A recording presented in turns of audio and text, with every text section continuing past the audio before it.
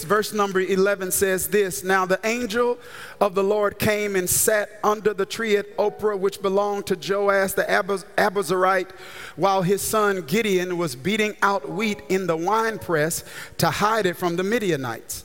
And the angel of the Lord appeared to him and said, The Lord is with you, O mighty man of valor.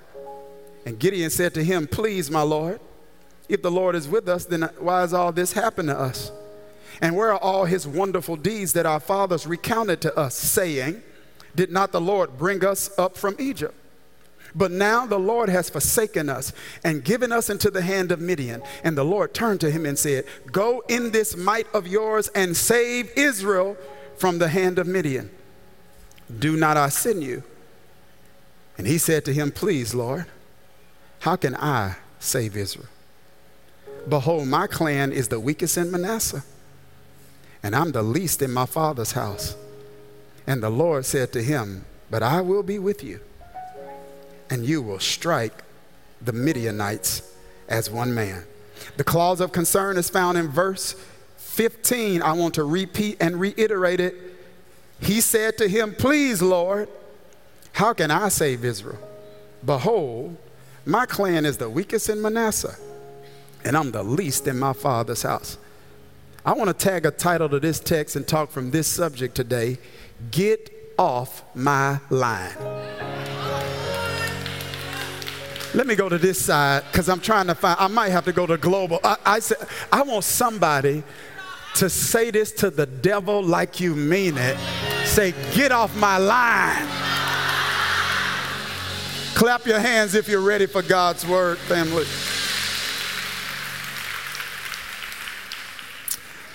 So family, recently I was spending some time with one of my goddaughters, my newest goddaughter. Her name is Asher, and I think they've got a picture they're going to put up for you so that you can see her. And her parents are doing an amazing job raising her. Very wise, very prudent, limiting her interaction with technology. But whenever she comes over to Goddaddy's house, I think we're supposed to have a picture. Where's my picture? I want them to see my God baby. Do we not? Wave at me if we don't have it, because I'm waiting. We don't have it? Somebody? No? I can't see. I don't have my glasses. No? Okay. Well, we need to fix this because they need to see my God baby. I sent the picture. I don't understand. Well, anyway, her parents do an amazing job raising her. Well, she come over Goddaddy house. It's not just me. Pastor Shamika's in on it too. We play with technology. We play with phones. And it was interesting. It dawned on me a couple of weeks ago when she was playing a game on the phone.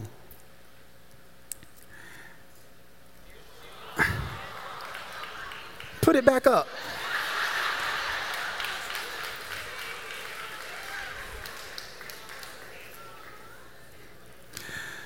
So she's playing with the phone.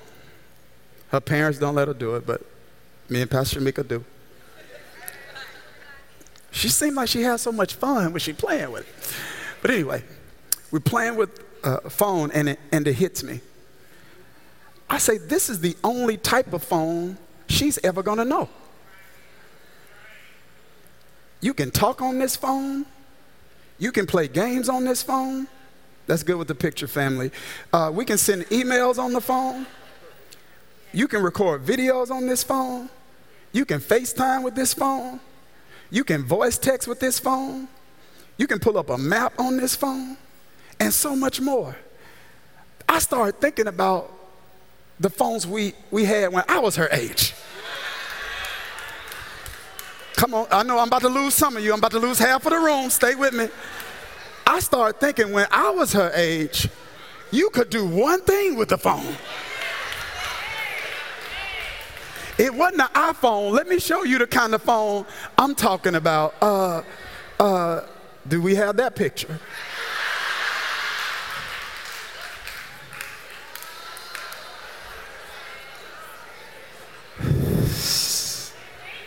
Ibaba sata yata dada bosa. Shata baba baba si da da da basata ye de de de baba basa. Somebody speak in tongues right now, please. Jesus.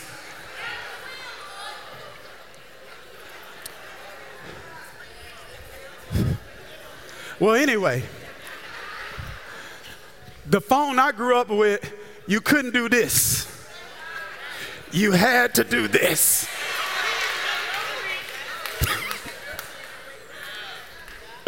Yep, there was a day, listen to me young people, where you didn't have what we call three-way. That means if you were on this phone and somebody called you, they would hear a busy signal. And they wouldn't be able to get through to you. It's all right. Come on back. They wouldn't be able to get through to you until you got off the phone. Now, this is how trifling some of us was. We can put the phone down, guys. This is how trifling. When we didn't feel like being bothered.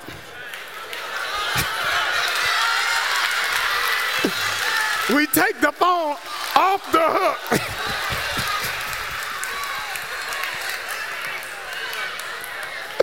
Woo! So that when people who wanted to get in touch with us, they couldn't get in touch with us until we felt like, I was calling you all night, your line was busy. Child, for real?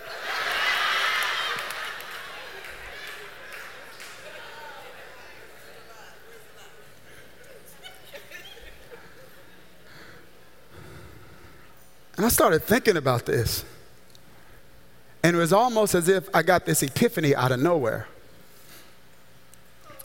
That there is, not only is it that way back, was it that way back in the day when humans were trying to communicate with humans? It is that way even this day when God's trying to talk to us. God doesn't use iPhones. He uses rotary phones. There is no three-way. He does not compete for our attention.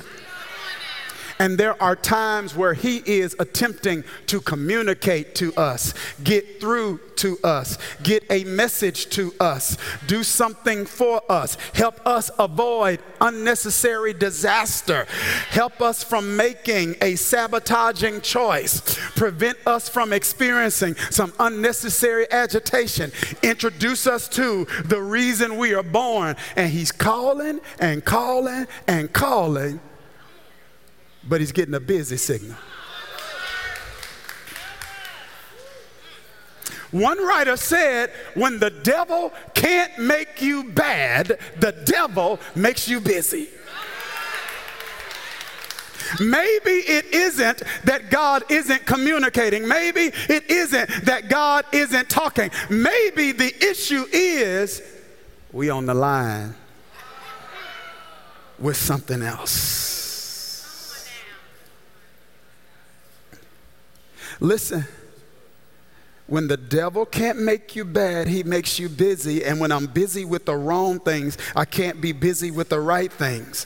When I'm busy with the less important things, I can't be busy with the most important things. And I am telling you, God's trying to communicate to you and I, we need to get some stuff off the line because there are some more important things he wants to talk to us about. I am not saying we are occupied and obsessed with stuff that is unimportant. I'm telling you, God wants to talk to us about some things that are more important. And if we are able and willing to address the things that are more important, then it will automatically address the things that are less important. We continuously and consistently deal with fruit. And God's like, I want to talk to you about root, because once I deal with the root, we won't have to deal with the fruit of some of these issues. And I'm telling you, over the next few weeks, God wants to talk to you about something that's very important.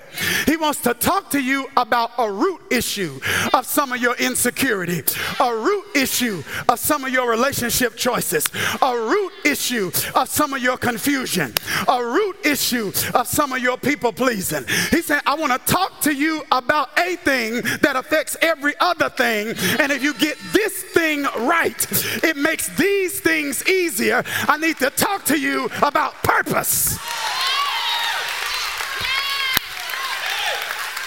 Because when you don't know, come here, when you don't know what you're supposed to do with your life, then you really don't know who's supposed to be a part of it.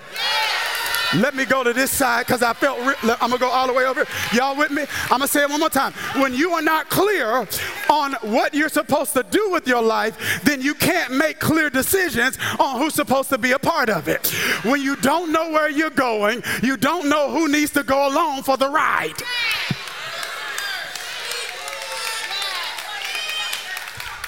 Yeah. Some relationship issues are purpose issues. Some identity issues are purpose issues. It's one thing for God to call you to different roles. It's another thing for us to live our life as a chameleon. Which means the environment you're in determines the person you become. Now, I'm not saying that we shouldn't be all things to all people, but God will never call you to be someone. He will call you to be another version of yourself, but he will not call you to be someone other than yourself. But when you are not clear on purpose, you will walk in rooms and not know why you're there. The reason some of us, are y'all okay? The reason some of us can't say no to people is because we haven't learned how to say yes to God. Listen to me. Purpose is an automatic eliminator. I'm going to say it. Let me put it this way. When purpose becomes clearer, decisions become easier. It automatically eliminates some things. Because purpose not only reveals who you are, it reveals who you're not. Purpose not only reveals what you do, it also reveals what you don't do. It gives you a Christian type of confidence where you can walk in rooms with humility and say, this right here is what I do. Come on. You say, oh, I do this. Now, I don't do that, but this is what I do. Hey, I'm talking about that kingdom confidence, that Christ-like confidence that say, oh, I know who I am now. Destroy this temple. And in 3 days, I'll raise it back up again. Because that's what I do. Has the enemy been after anybody's identity? Has he been trying to steal your confidence? But the confidence becomes clarity on your calling. Give me a hammer, I'm insecure, but give me a mic. I become a different man with a mic. I walk different with a mic. I talk different with a mic. Because clarity gives you confidence. And some people can't capture confidence because they're not clear. Purpose. Purpose. Somebody say purpose. Come on, say it again. Say purpose. Come on, say it like you're serious about it. Say purpose. Come on, put it in the chat with exclamation points. Say it with enthusiasm. Purpose. Yeah, it's the reason for the creation or the existence of a thing. It's what the divine had in mind when he orchestrated your existence on this planet. It is the single greatest determinant and defining factor of success. It doesn't matter how many degrees we get. If we miss purpose, we fail. Doesn't matter how great a job we get. If we miss purpose, we fail. Doesn't matter how much money we make. If we miss purpose, we fail. I'm not saying that the purpose of life is to prosper, but prospering is a byproduct of purpose, because purpose gives you the highest form of compensation. And the highest form of compensation is not finances. The highest form of compensation is fulfillment. If you got finances and you don't have fulfillment, you'll always feel poor. A marriage won't fix it. A job won't fix it. A man won't fix it. A woman won't fix it. Money won't fix it. You can only find fulfillment when you find purpose.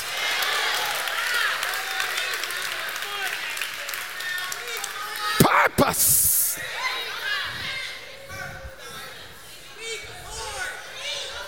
You are not an accident. I don't care if you don't even know who your biological parents are. God may have arranged, well, he said, I needed somebody else to raise you. I just needed them to make you. Let me pause right here. I feel something on this one. Let me sit right here. I'm going to sit in this for a minute. Yes. See, I am not absolving parents of responsibility to raise their children. But I want you to see the sovereignty of God, even as he uses things he didn't cause. I want to talk to some man right now. I feel this. Who is wishing your father was more involved. And you are wondering why you're having to endure the emotional pain associated with his lack of involvement. I am telling you, he should have been involved. God wanted him to be involved. It's his responsibility to be involved. But I want you to see that God will not allow your future to be determined by the failure of somebody else to carry out their responsibility. God said, I'm not going to let your life be messed up because somebody wouldn't step up. So he said, this is what I'm going to do. He says, I'm going to reframe the way you see this. So I would rather you deal with the pain of his absence than you have to deal with the consequences of his presence.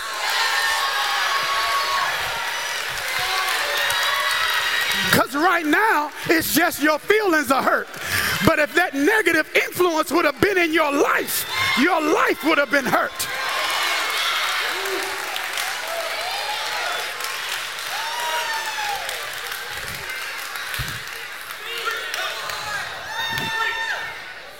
Purpose.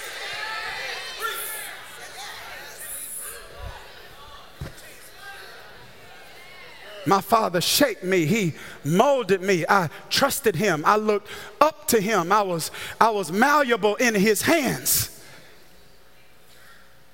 And I think about if that would have been a negative influence, how it would have turned out. Somebody open your mouth and say purpose. Come on now, y'all see, Tario, I want y'all to see this is the root issue.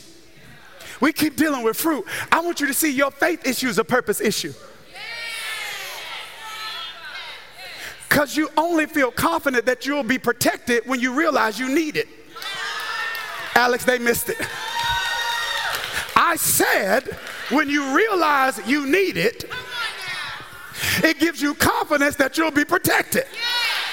When you understand that you are useful to the kingdom of God, then you recognize God has a vested interest in my well-being. I'm an asset to the kingdom, and God protects his assets. So if I go in the lion's den, I'm coming out because I got a purpose. And if I go in the fiery furnace, I'm coming out because I got a purpose. And if they crucify me and put me on a cross and in a tomb, in 3 days, I'm getting up because I got a purpose. And I want somebody that the devil's been throwing everything he can at you to open your mouth and say, I got a purpose.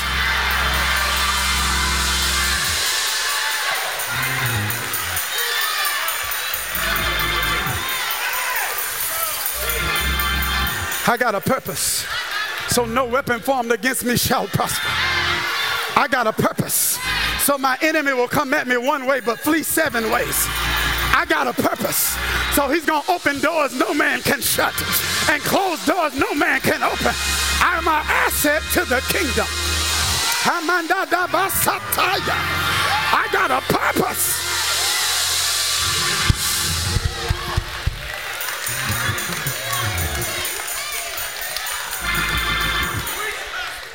Somebody say purpose. Purpose, purpose. Listen to me. Purpose. It's spiritual in its origin. Purpose. It's spiritual in its origin. Spiritual in its origin. What does that mean, Dr. Darius? The creator, not the creation, determines something's purpose. God picks, we discover. God selects, we submit. He had it in mind. Are y'all ready? He had it in mind before your parents had each other in mind. Oh, I'm in the book. Jeremiah, before I formed you. He said, before you were even in your mother's womb, I knew you. I ordained you. I set you apart as a prophet to the nations. This is spiritual in origin. The creator, not the creation. It means that you don't pick your purpose and other people don't either. Hey. I said, hey. I said, hey. Yeah. You didn't pick it and they didn't pick it either. Since God orchestrated it, he orchestrated it without their approval.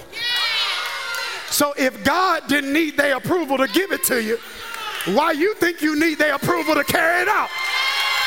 You need to tell some people, I don't care what you think about.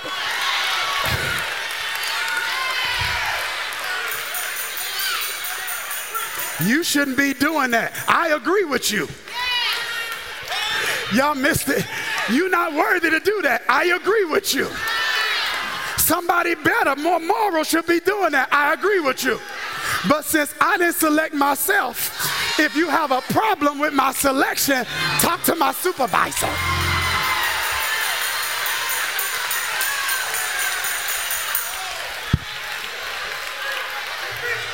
Talk to my supervisor.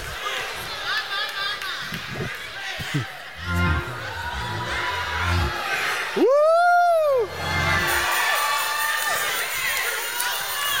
Miss Frankie, some people thought I was too young to get my first church. They giving that to that little boy. He don't know what he's doing. I didn't select myself.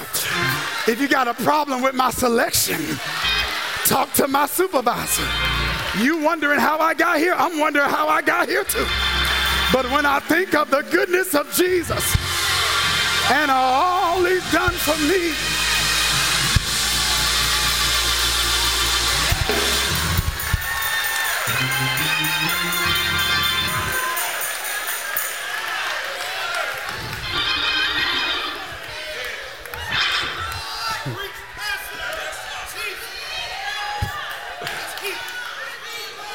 it's spiritual in its origin. Listen to this. It's strategic in its timing. The creator not only determines the purpose of a thing, he determines the seasons when the thing fulfills its purpose. Solomon says to everything there's a season and a time to every purpose under heaven. To everything there's a season and a time to every purpose under heaven. Watch this. This is one thing I know about time. Habakkuk says this: the vision is for an appointed time. It means that God has written it down in his calendar, and the devil wants you to think it's too late, because he's got you and I making assumptions based on our timetable and other people's timetable as opposed to God's timetable, not realizing that whenever God say it's time, it's the right time. You too old. No, you too old. It's too late. No, it's too late for you. It's not too late for me.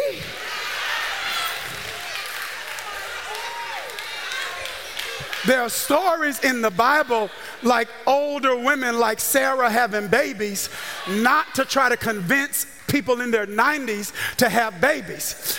The stories are in there so that you can see how God will enable you to give birth to a thing in a season where other people think it's too late.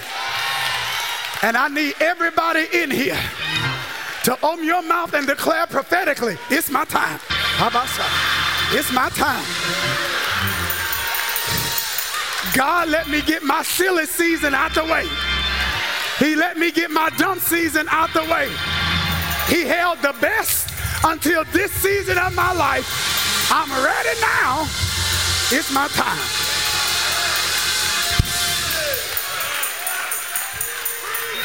It's spiritual in its origin, strategic in its timing, specific in its nature. Specific in its nature. Specific in its nature. Watch this. I want everybody that's a note taker to write this down, type it down. Change Global, put this in the chat. You my teaching assistants. Here it is. You are not called to make a difference. Yeah, put that in there. No, write it fast, because some of you, when I said that, you were like, wait a minute, did I hear that right? You heard it right. You are not called to make a difference. You're not. You are not created to make a difference.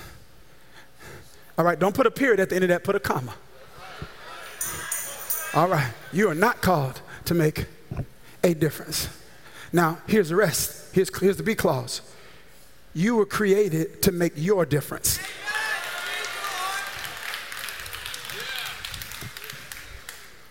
I can't just go through life making a difference when I've been called to make my difference.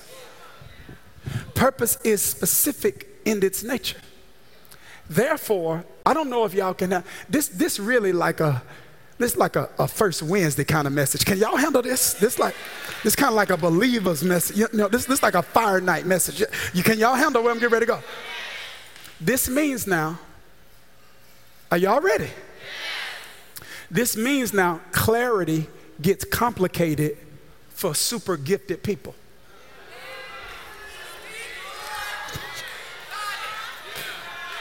The more gifted you are, the more difficult it can be to get clarity. Because if you can only do one thing, then you know the one thing to do. But when you can do a plethora of things, clarity becomes difficult, because now I got to discern between what I can do and what I'm called to. Because everything I can do, I'm not called to. God's given me my gifts for specific assignments. So this means I gotta be willing to resist the temptation to do what I can do just because I can. And say, I'm gonna submit my gifts to the purpose for which you gave them to me. We see a powerful picture of this in the Garden of Gethsemane when Jesus is getting ready to be taken into custody. Peter, who's my favorite disciple, by the way. Yours too? Yeah, he a real one. He a real one. He been casting out demons, praying, done seen Jesus walk on water, he done been crying, been worshiping, and as soon as somebody put their hands on Jesus, he pulling out a switchblade. I say, Peter, you've been doing all of that praying.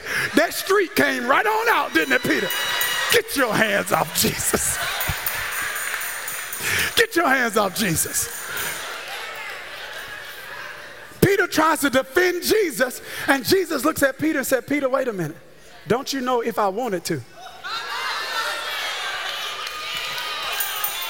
Let me tell you what I could do with my power. Let me tell you what I could do with my ability. Let me tell you what I could do with these gifts. If I wanted to, I could call for legions of angels. But I don't get to use my power the way I want to use my power. I have to use my power purposefully.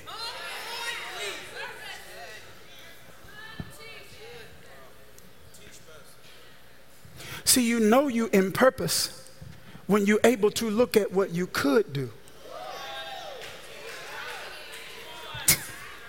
Watch this. All right. No. Y'all, are y'all ready for this level of honesty? You know your purpose. When you're able to look at what you could do that other people are doing on a level that's inferior to the level you could do it on.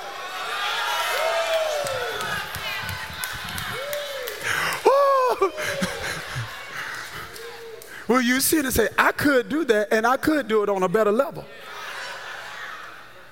But not my will. Your will be done. See, I want y'all to catch this. Because we don't talk, well, we talk like this because we got a kingdom culture. We want the king's way here. Level 3 only, not culture's way, not church's way. The king's way, because that's the only way that work. Church's way get you to heaven, but you have hell on earth all the way there. No. Jesus said, pray your kingdom come. Your will be done on earth. I get a little bit on earth. I don't get everything on earth, but I need a little bit on earth. Kingdom come, will be done on earth as it is in heaven. A little bit of heaven invade earth when I do it the king's way.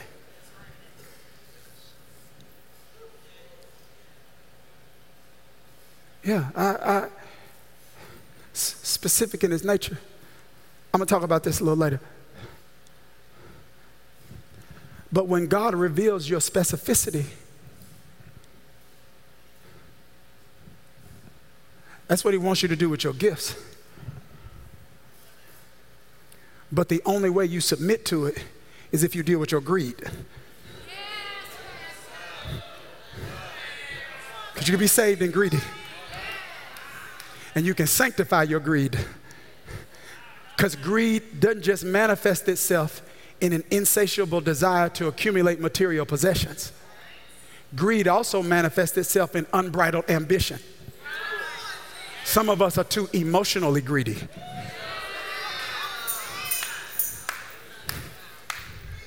I want to be known. Nothing wrong with that. Why though?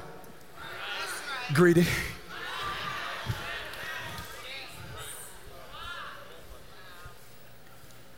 I want to reach more people. Really? Why? See, it's weird because in church, we can use spiritual words to describe carnal states.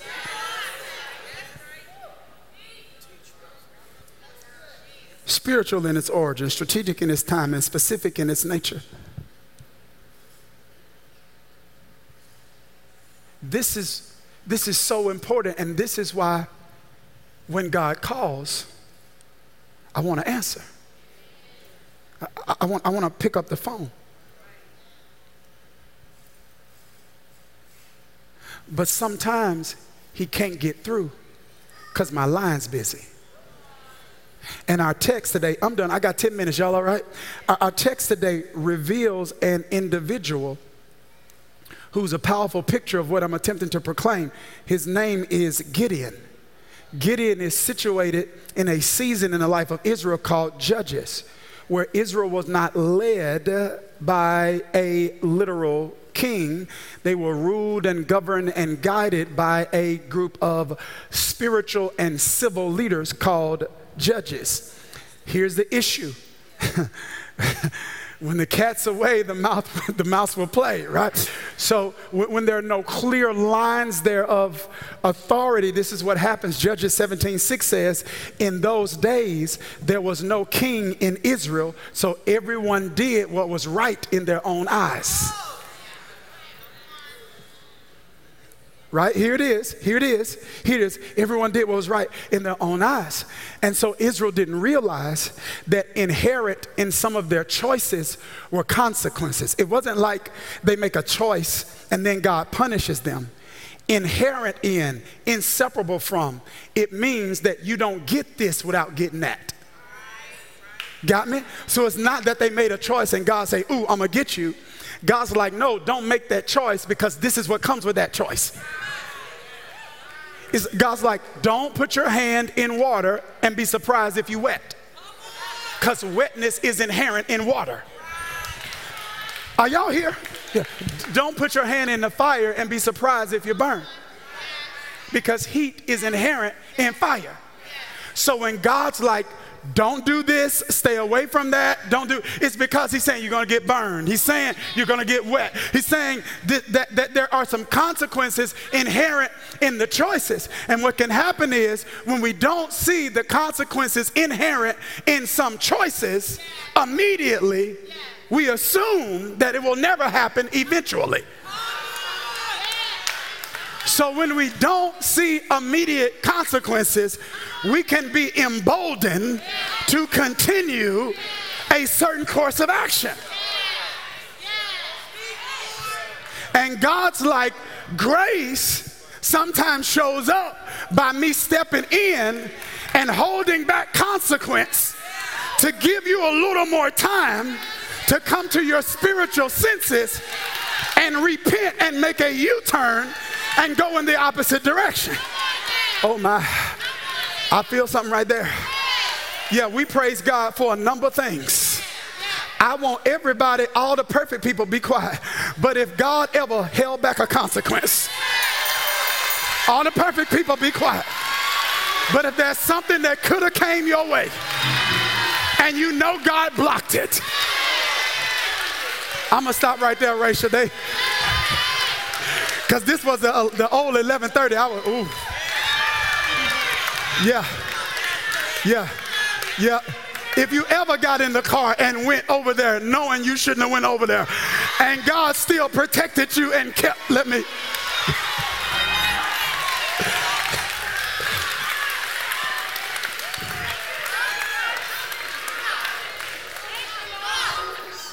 So inherent in some choices are consequences.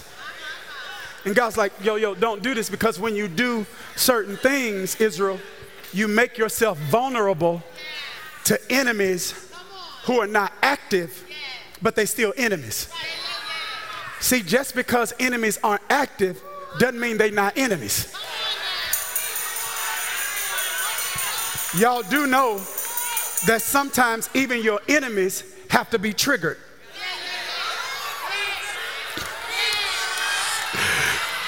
Somebody catching a revelation here. I say sometimes even your enemies have to be triggered. Sometimes your success trigger your enemy. And you like, why are they acting funny all of a sudden? No, they always been who they are. Your next level just triggered them.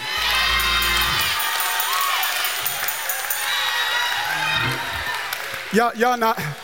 I'm preaching the text because there was a group of people around Israel called the Midianites. And the Midianites, Alex, did not attack Israel until harvest season. They would leave Israel alone when they were planting. But when the harvest came up, the enemy showed up. I don't know who this is for, but some of you need to be praising God for enemies showing up, because the enemy showing up is an indication you in harvest season. Somebody open your mouth and say, it's my season. How about that? It's my season. It's my season. It's my season. It's my season.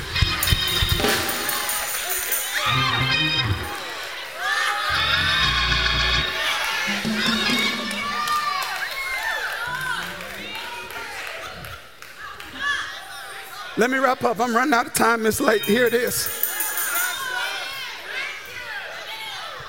The Midianites will let Israel do all that work.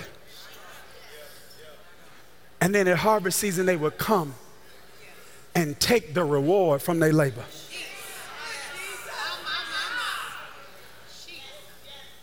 Israel's got to be discouraged.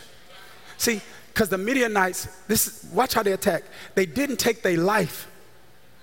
They took their harvest, so they took their heart. I'm getting ready to show you in a minute, because that's what Gideon didn't have. Y'all missed it.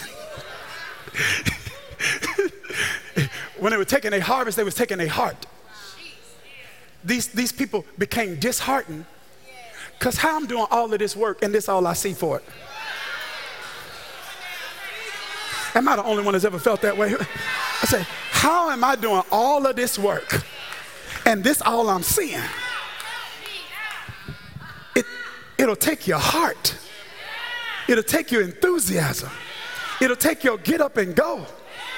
Like I'm doing all this work in this relationship and this is all I'm getting. It'll take your heart. I'm doing all this work on this job and this is all I'm getting. It'll take your heart. I'm doing all this work for the kingdom and this is all I'm seeing. It'll take your heart. The Midianites took their heart.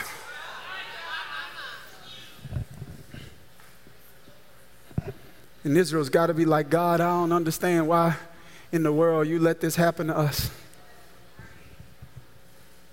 These Midianites, not even realizing that even though the Midianites attacking them was a consequence of a choice, God still made sure that it was not as that the consequence was not as catastrophic as it could be.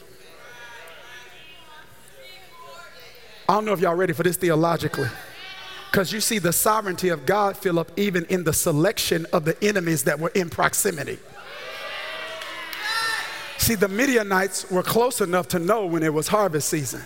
And you see the sovereignty of God even in divine placement of the enemies that were in proximity. They were a friendly enemy. It's in Genesis 25, I want you to see where the Midianites come from. It says that Abraham eventually took another wife whose name was Keturah. And I want you to see one of the sons she bore him was Midian. So Gideon comes from the seed of Abraham. Midian comes from the seed of Abraham.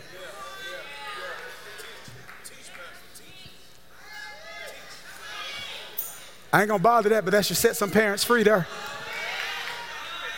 Because sometimes they can come from the same seed and go two different directions. Y'all not talking to me here? Hey, you did what you could, but they can't, one went the right way, one with the other. So they both from the seed of Abraham. Yeah, if it would have potentially been another enemy, it could have ended up another way. Watch this. I want you to know that the trial you in isn't always the trial the devil wanted to send.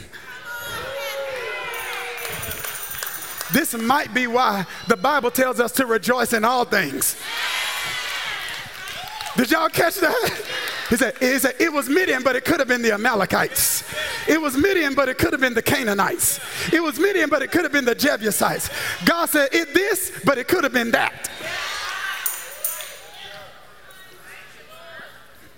So year after year, these people were oppressed. They were weary of sowing and reaping. And there's a man that's a part of Israel named Gideon who's got some wheat he's trying to thresh. And he goes over to the place where they press wine because he's thinking the Midianites won't look for wheat here. So he's threshing wheat in the wine press, acting like he's pressing wine but threshing wheat, hiding it. And God sends a messenger, an angel to him to say, the Lord's with you, you mighty man of valor. Now watch this. There's nothing about Gideon that's reflective of what God called him. God called him a mighty warrior. He's hiding. He calls him strong, he weak. He calls him whole, he's broken. He calls him anointed, he's insecure. Somebody lying.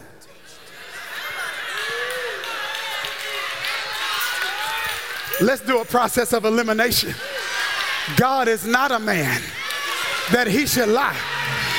Your behavior is lying to you. Let God be true and every man be a liar. I'm done, Tario. Get on the keys. I gotta go. Here it is. God comes to Gideon and say, Gideon, the Lord's with you. And Gideon's like, nah, not really, because if he was with me, he would be behaving in a way that's consistent with my expectations. Where's all these miracles? So God, since you're not doing what I think you should be doing during the timetable I think you should be doing it in, I'm going to assume you ain't with me. So he's alive. He's alive when he should have been dead, telling God, you ain't with me. Let me go to this side. I say he's alive when he should have been dead, telling God, you not with me. Who am I preaching to now? Because sometimes we will be complaining about the miracle we haven't got yet while we standing in a miracle God's already done. He said, Gideon, you think I'm not with you because you lost the harvest. You don't see that I'm with you because I spared your life. And now I'm getting ready to fix it so you can get your harvest back too.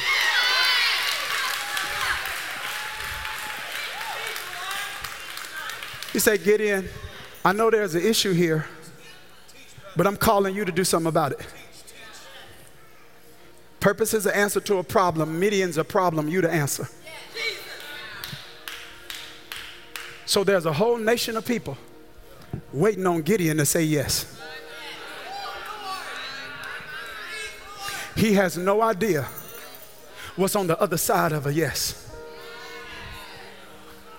You watching online, you in this room, this the other side of a yes. You don't know what's on the other side of a yes. This man is insecure. And there's a whole nation of people who are waiting on him to say yes. These people are oppressed, depressed, they're suppressed, and they need a leader. God picks up the phone and calls Gideon's number, and Gideon's line's busy. He's on the other line. He's on the other line with what, Pastor Darius? Number one, he's on the other line with offense. He can't answer the call because offense got his attention. God's like, I'm trying to talk to you, but you're so offended. He is so offended about what happened in the past that God couldn't talk to him about what he wanted to do in the future. And if we're going to answer the call of God, we got to get off the phone with offense. Because you can't accomplish your assignment in offense. Because offense takes up the emotional and mental real estate that we need to focus on the future. His offense is really pain, and it's pain as a result of disappointment because God hasn't seemingly fulfilled his promises. But what offense has Gideon missing is what God's trying to do right now. He's so caught up in what God didn't do back then, he's missing what God's trying to do right now. And I believe God's saying to us, if you will stop talking about your past, I will start talking to you about your future.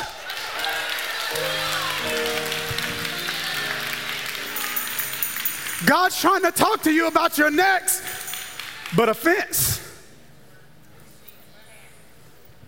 is on the line. Somebody say, get off my line. I can't afford to stay in offense in this season. Get off my line. God's trying to talk to me about some other things. I don't want to keep meditating on the pain of my past. Get off my line.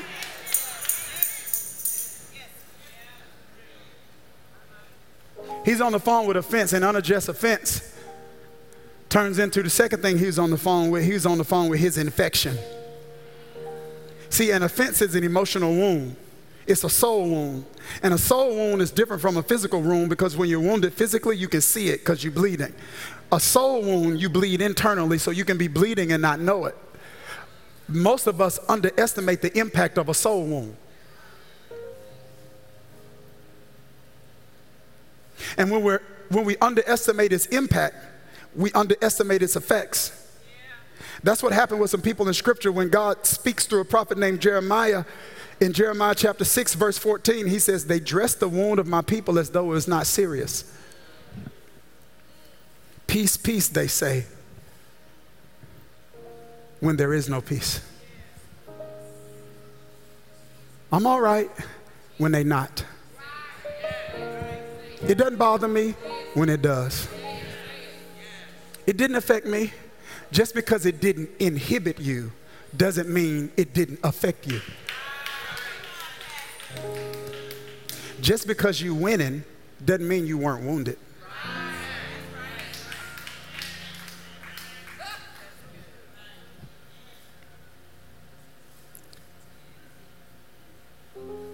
He didn't address his disappointment. He was on the phone with infection. It makes you jaded. It makes you stingy with your gifts. It'll take a wound in the past and cause that infection to move from your heart to your hands. And you won't even use your gifts the way you used to. I'll never do that again. So you saying your infection, not the anointing, is determining what you do with your gifts.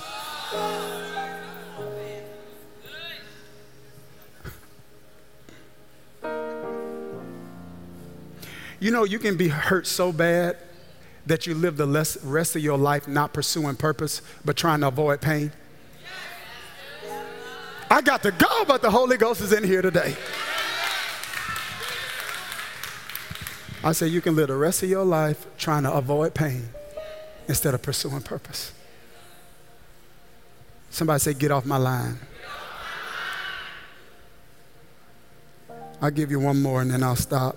He's on the phone with insecurity. Please, Lord, how can I save Israel? Behold, my clan is the weakest in Manasseh. I'm the least in my father's house. His insecurity is an indication he's suffering from an identity crisis.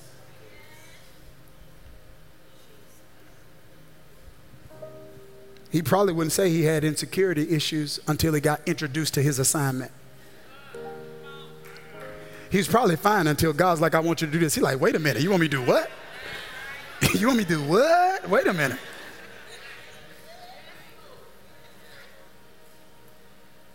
God's trying to call him and his insecurities answering. Somebody say, get off my line. This is why some of us not clear. We on the phone with offense. God can't get through. We on the phone with infection. God can't get through. We on the phone with insecurity. God can't get through. And he's saying it's time to tell those three things, get off my line.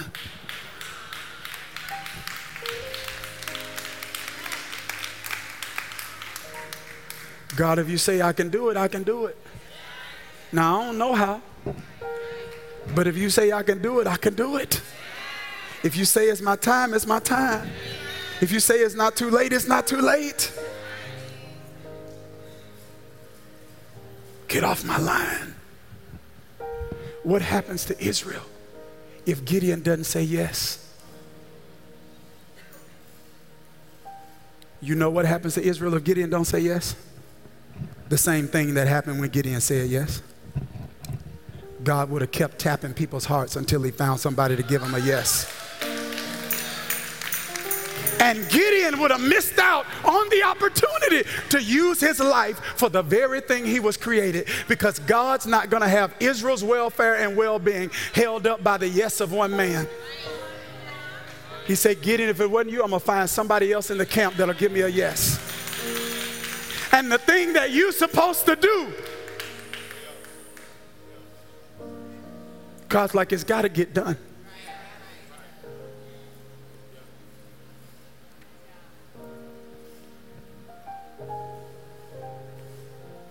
But I want you to do it.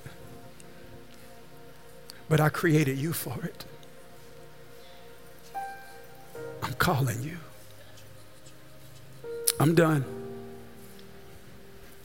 But the Holy Spirit so arrested me with this.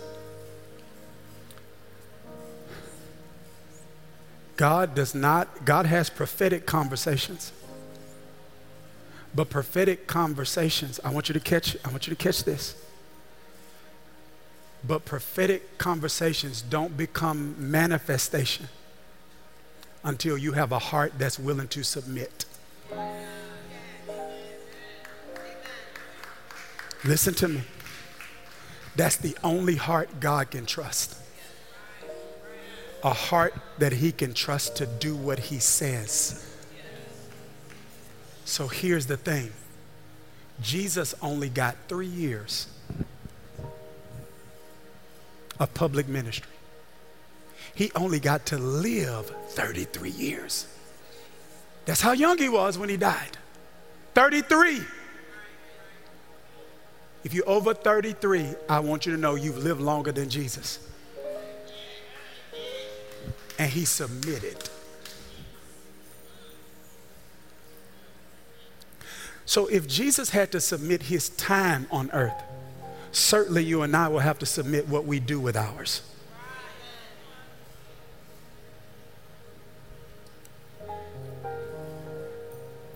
Will you submit? Your dreams, your plans, will you offer them to God? In faith, believing you will never ask me for anything and give me something inferior in exchange. I was talking to Miss Shirley Phillips yesterday. I'm done. I got to go. I was talking to Shirley Phillips yesterday. And I told her something the Holy Spirit spoke to me this week. And he said, Darius, I need you to give me, I was looking at my schedule. My travel schedule is picking up a little bit. The Holy Spirit said to me, Darius, you slowed down these past couple of years. I didn't tell you to ramp back up. He said, you assume just because you were comfortable, you were called back to that. Are y'all okay? Can y'all handle this level of honesty? He said, Darius, I need you to give me the road as Isaac. He said, in this season, I need you to steward your churches through this season.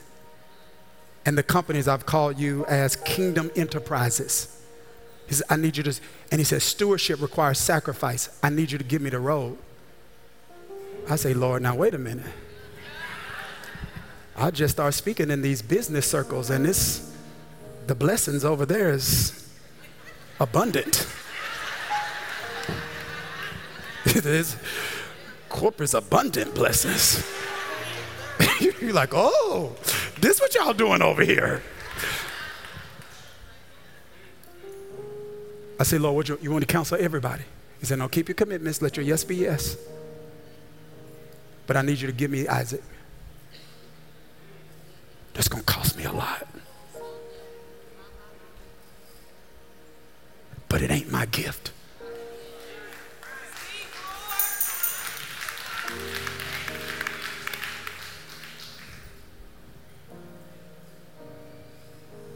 Because purpose requires submission.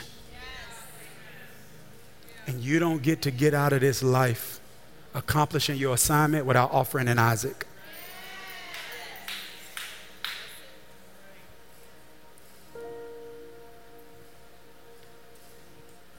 I don't know what he's calling you to do, but I know you need to pick up.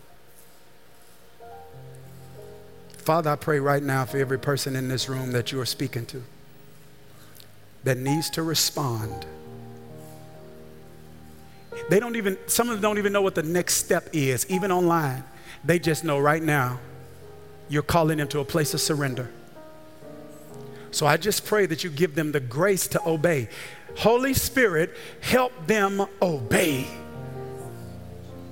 And to simply offer the Isaac that you're requiring as a sacrifice of them. I thank you for this, Holy Spirit. In Jesus' name, amen. Clap your hands all over this house.